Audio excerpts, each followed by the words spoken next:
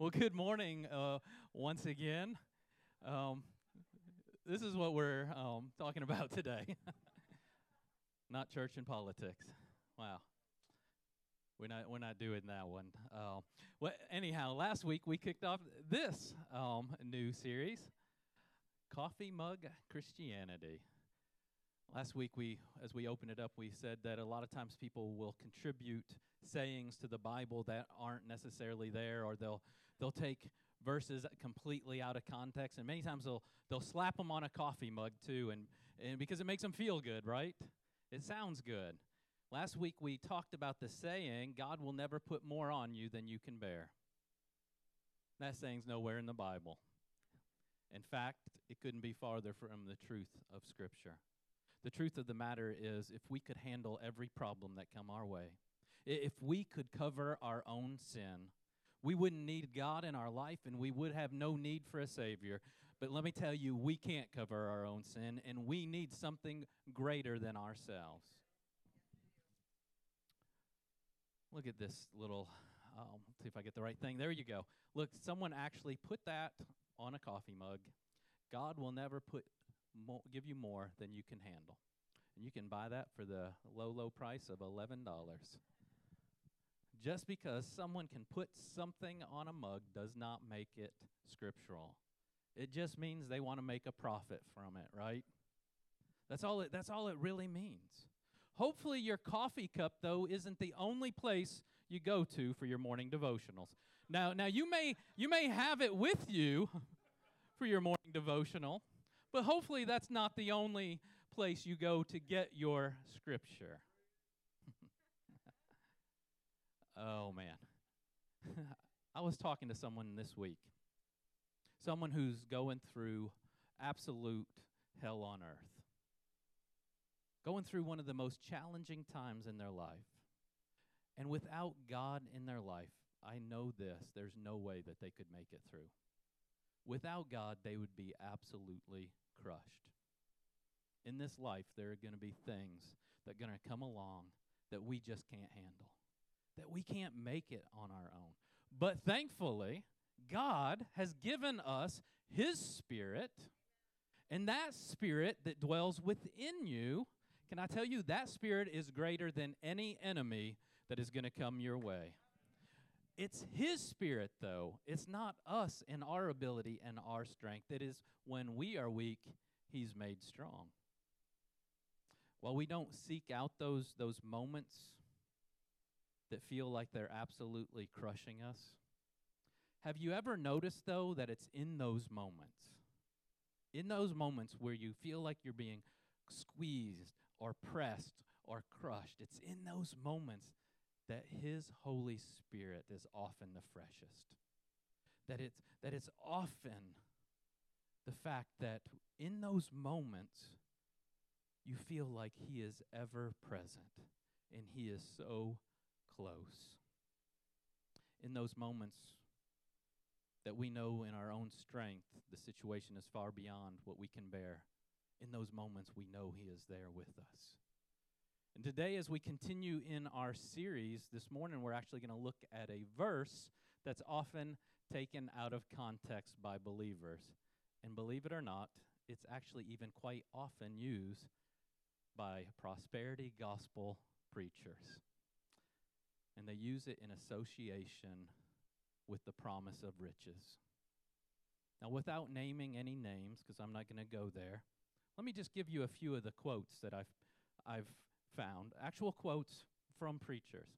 Some people come to me and say, well, I came here to get some peace, not money, and I tell them, you need money, otherwise you ain't going to get no peace. Some people say it's about peace, joy, and love. No, it's about money. These are actually preachers that have said these things. God is trying to put material wealth into your hands.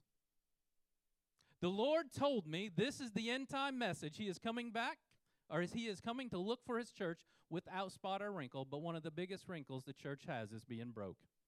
How about one of the biggest wrinkles the church has is trying to live in sin and claim that they're not? Anyhow, money, come to me now. I'm not making this stuff up. If you are struggling financially, then you have not got the victory. God didn't create you to be average or poor.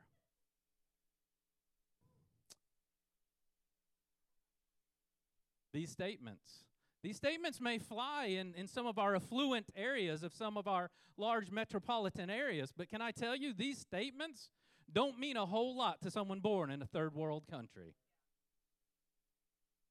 Come on, if God was trying to put material wealth in the hands of every believer, can I tell you this? He ain't doing a very good job. I guess he can't do it.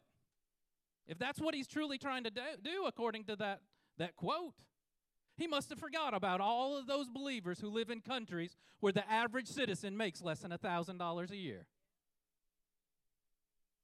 Those things all sound good to us here in our consumer-driven economy, but it doesn't make them biblical. So to make those things sound a little more spiritual, you'll often hear them tied to Scripture. You'll hear them tied to verses like this. God will give you the desires of your heart. You have not because you ask not. And the one we're going to talk about today, but before I go there, before I put it on the screen, is probably going to step on a toe or two. But can I ask you, will you stay with me for just a few moments this morning? Will you stay with me till the end? Don't get too mad at me yet, because let me tell you, I've used this scripture time and time again. I love this verse. And when we see this verse on a coffee mug, it's almost always in the NIV translation. So you got to use the right translation to get the Bible to say what you want sometimes, don't you? It says this, "For I know the plans I have for you, declares the Lord, plans to prosper you and not to harm you, plans to give you a hope and a future." Check out this mug. They didn't even put the whole verse up there. They just highlighted prosper. Plans to prosper you. This one, they said, plans, prosper, hope, future. They just pulled out the key points that they want. Hey, if you're going to get a mug and put a verse on it, at least get one that has the best part highlighted. You got a hope and a future in him, don't you? That first one, they weren't even trying to hide it, were they? Plans to prosper you. Here's what I can tell you. You've never, probably ever, seen this verse on a mug in the ESV version. Why? Because this is the way it says it. I don't think I have it up there. No. "For I know the plans I have for you, declares the Lord. Plans for welfare and not for evil, to give you a future and a hope." Ain't nobody putting God's got a plan for welfare for me on a cup, are they? That don't sell quite as good as God's got a plan to prosper me, does it? God's got a plan for welfare just doesn't sound quite as appealing, does it? But guess what? This verse was never intended to be your link to riches and fame. Oh, I know we would never say some of those things that those prosperity gospel preachers said. We wouldn't say those. But how many times have we declared that verse in context with nothing bad is going to come my way? We're taking it completely out of context, y'all. The Word of God was never meant to be your genie in a bottle. The Word of God is not to be cherry-picked so you can just take what you like. The Word of God, the Scripture, is not meant to be a vending machine where you can walk up and push A1 and out pop your dream just like you want. The promises of God are connected to context. So what's the context of this well-known, often quoted scripture? Again, before I go there, let me be clear. I believe this passage of scripture, that quote, I believe is a promise of God. It was a promise to the people of Judah, and through Jesus Christ, I believe that promise is available for us today as well. That being said, you need to understand context. So let's look at the verse in context. Let's start with verse number 1 of Jeremiah 29. It says this: Now these are the words of the letter that Jeremiah the prophet sent from Jerusalem to the remainder of the elders who were carried away captive, to the priests, the prophets, and all the people whom Nebuchadnezzar had carried away captive from Jerusalem to Babylon. This happened after Jeconiah, the king, the queen mother, the eunuchs, the princes of Judah and Jerusalem, the craftsman and the smith had departed from Jerusalem. This letter was sent by the hand of Eliasah, the son of Shaphan. This is hard to read, y'all. And Gemariah, the son of Hilkiah, whom Zedekiah, king of Judah, sent to Babylon, to Nebuchadnezzar, king of Babylon. I probably could have skipped those two verses, but they're part of the context, right? Thus says the Lord of hosts, the God of Israel, to all who were carried away captive, whom I have caused to be carried away from Jerusalem to Babylon. Build houses and dwell in them, plant gardens and eat their fruit. Take wives and beget sons and daughters, and take wives for your sons, and give your daughters to husbands, so that they may bear sons and daughters, that you may be increased there and not diminished. And seek the peace of the city where I have caused you to be carried away captive, and pray to the Lord for it, for in its peace you will have peace. Thus says the Lord of hosts, the God of Israel, do not let your prophets and your diviners who are in your midst deceive you, nor listen to your dreams which you caused to be dreamed. For they prophesy falsely to you in my name. I have not sent them, says the Lord. For thus says the Lord, after 70 years are complete in Babylon, I will visit you and perform my good word toward you and cause you to return to this place. We love verse 11, though, don't we? We love verse 11, but what about verses 1 through 10? And what about the chapters that precede this one? Do we love them? Do we even know them? Or do we just love God's plan is to prosper me? So who is this addressing? What was going on? What was the promise God was given? What was the warnings? What were the requirements for the promise to come to pass? Those are the same kind of questions you need to ask when you're reading any passage or any scripture.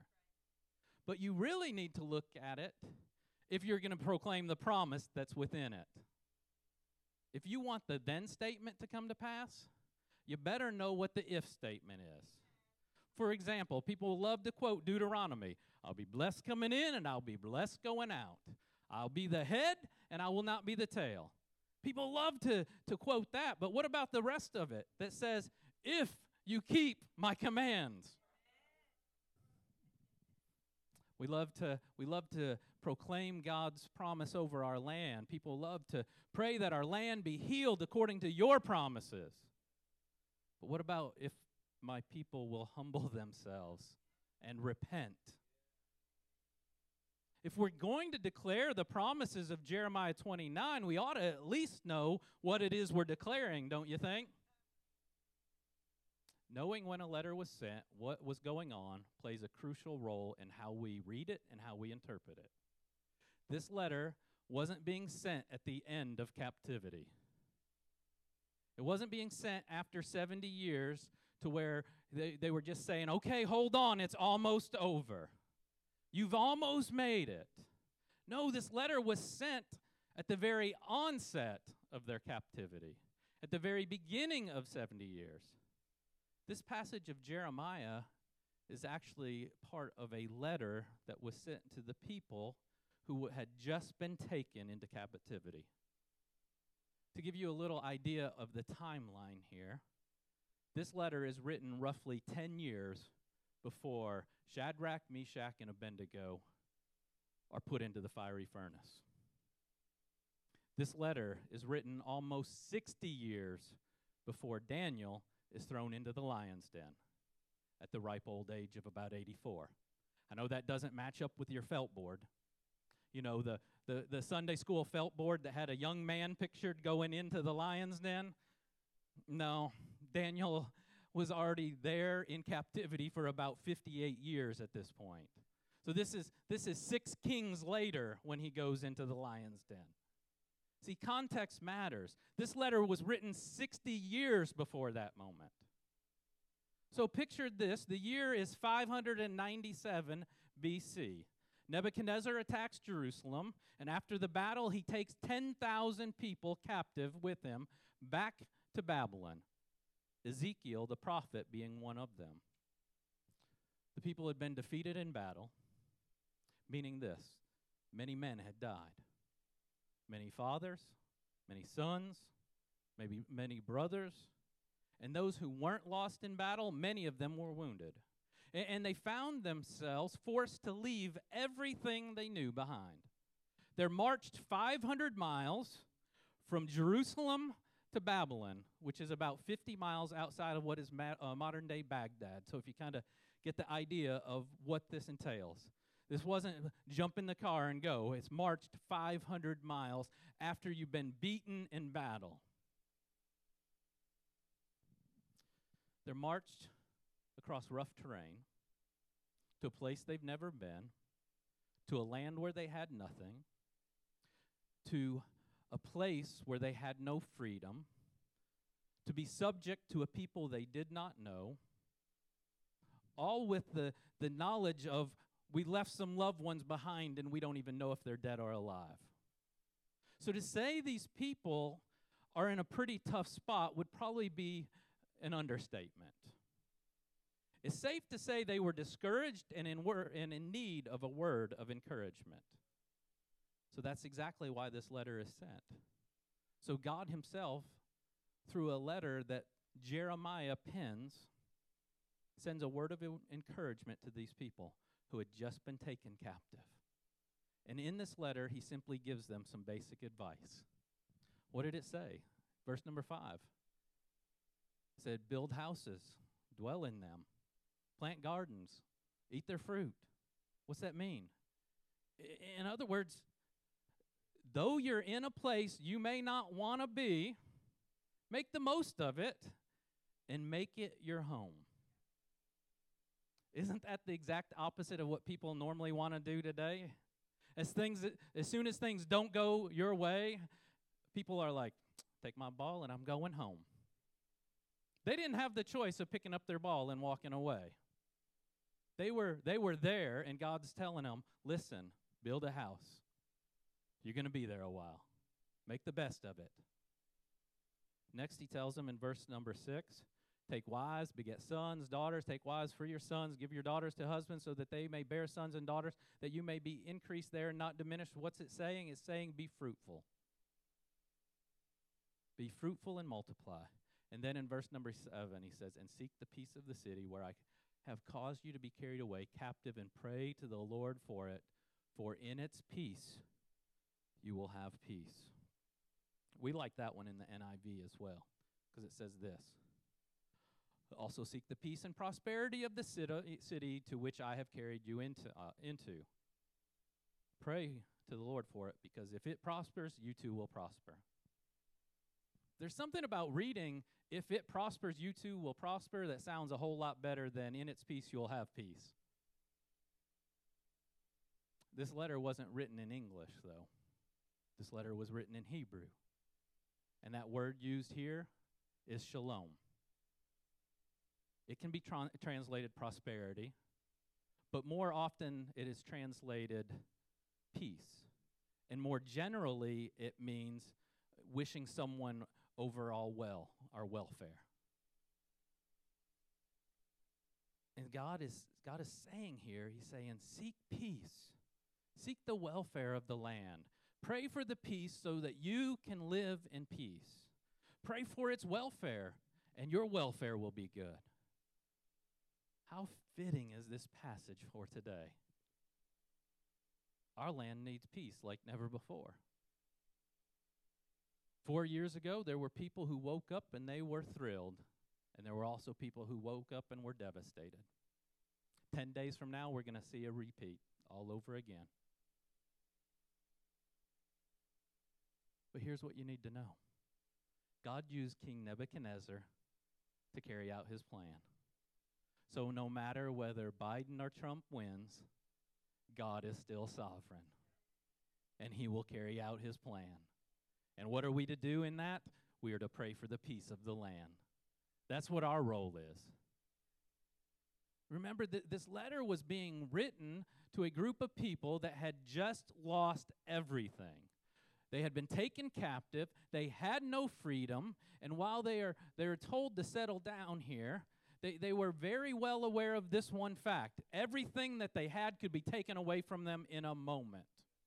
And you got to read that with that context. When you're reading this passage, you got to read it in the context that, listen, they're in captive. They're in exile, captive to the Babylonians.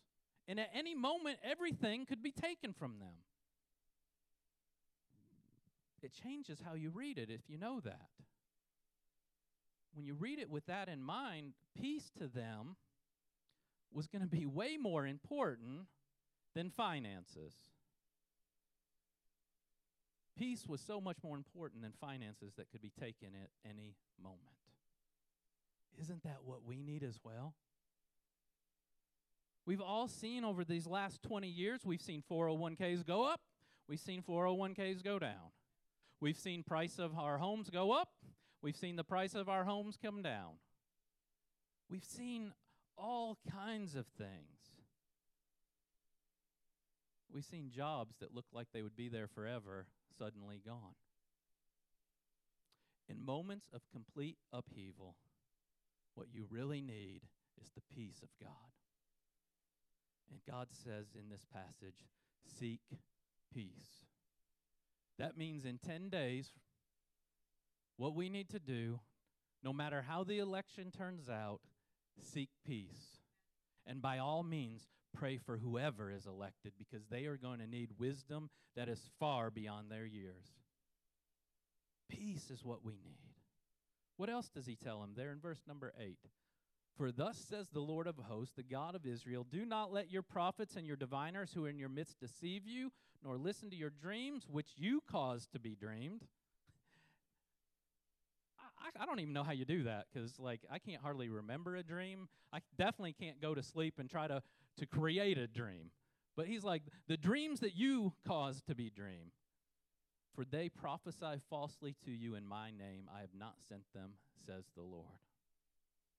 To understand this part of the letter, you have to understand context. You need to go back a couple of chapters and understand what Jeremiah is talking about here. There were false prophets that were there in the land. They were saying things like, don't worry, it's not going to be that bad. It's not going to, we aren't going to be there very long. It's going to be okay. Just keep doing what you're doing. It'll be all right. That message stood in stark opposition to the message that Jeremiah was declaring, the message that came straight from God. For the Lord declared, because of their disobedience, these people were going to be taken into captivity. Of course, people wanted to hear the other message, though, didn't they? But Jeremiah's like, don't be deceived by that message. Don't fall for those false prophets. Don't start dreaming up your own dreams that go against the Word of God. We'll do that too sometimes, won't we? Where God has given us clear direction that lines up biblically with His Word, but things don't happen the way we want them to happen in the time that we want them to happen, so we create our own dream and say, I think I can get here if I just do this. We find a shortcut, don't we? Here, Jeremiah's saying, listen, there ain't no shortcut. It's 70 years. You're going to be in exile. Today, you need to be aware there are false prophets that tell you the real blessings of God lie in the financial windfalls. Beware. Beware of those who say, if you're struggling financially, you don't have victory. Beware. Jesus said, in this life, you'll have trouble. So, I think I can have victory even if I have some financial struggle. Don't believe the lies that go against the very word of God.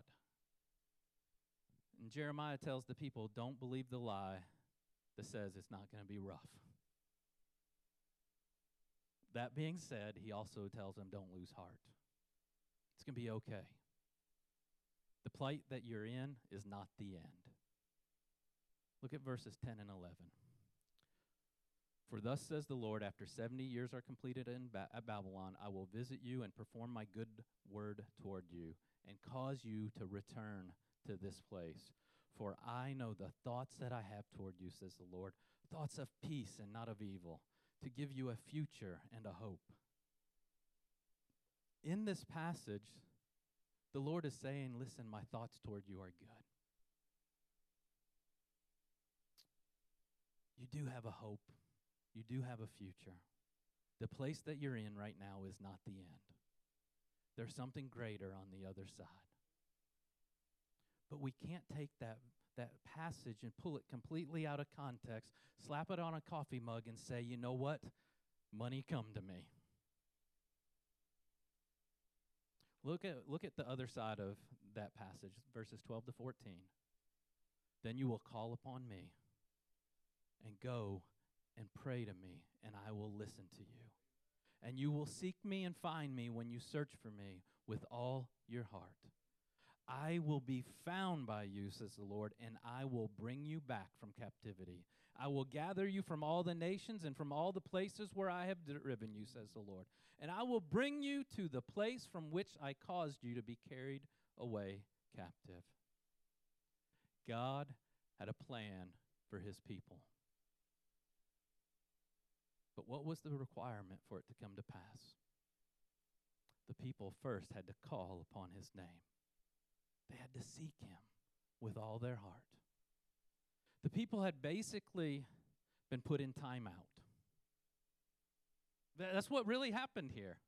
It's a long time out, 70 years long. But they were taken and put there because they had to come to a place of repentance. They had to come to a place where their hearts were tender and towards him. Their hearts had turned completely away. They had become completely disobedient to his commands, and it landed them in captivity. And the Lord is saying in this entire passage, this time of captivity, use this time to seek me. Use this time to turn from your ways. Use this time to return to me, to call upon me. And when you get to this place, then I will hear you. You see, if he would have allowed them to return too soon, they would have went right back to what they were doing before. Happens with your kids, right? You set them in timeout. They don't spend enough time there. What do? They get up and they go back to doing exactly what they were doing before. That's the reason for these 70 years here. The people had to turn their hearts away from the things that they were doing. They had to come to a place of brokenness so that they would be fully relying on him. During their time in captivity, the people turned from their wicked ways. They devoted themselves to him. And because of this, because they did what he commanded them to do, because of this, he fulfilled his promise. Jeremiah 29:11 has been abused, but it doesn't mean it's not a promise of God. It's a beautiful promise. It's a beautiful promise that we can lay hold of because of the blood of Jesus. But when we tie this promise to financial prosperity, we are selling the promise short. There's so much more to this promise than a financial blessing. Don't cheapen the promise by tying it to your bank account. 10 years after hearing this letter, 10 years later, not Jeremiah, but Shadrach, Meshach, and Abednego, 10 years after this letter is written, they refuse to bow to a golden image. When faced with the fiery furnace, I can promise you this, the promise of finances is not what they stood upon. It wasn't the promise of prosperity that they were standing on in that moment. Plans to prosper you sounds great on a coffee mug. It'll probably even help getting people to drop some money into an offering bucket. But I'm going to tell you this. When faced with a fiery furnace, I want to know that the furnace is not the end. I want to know there's something beyond.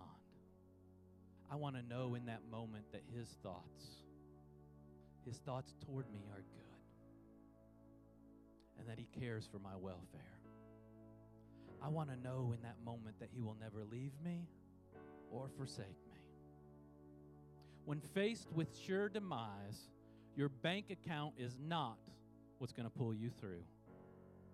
It's the peace of God. The peace of God that goes beyond understanding. At 84 years old, being thrown into a lion's den, I'm sure Daniel wasn't thinking about the riches he had acquired. He was relying on the decades of relationship that for decade after decade, for king after king, Daniel put his trust in the Lord. He did not waver. He continued believing that there is a promise at the end. He kept holding on to that.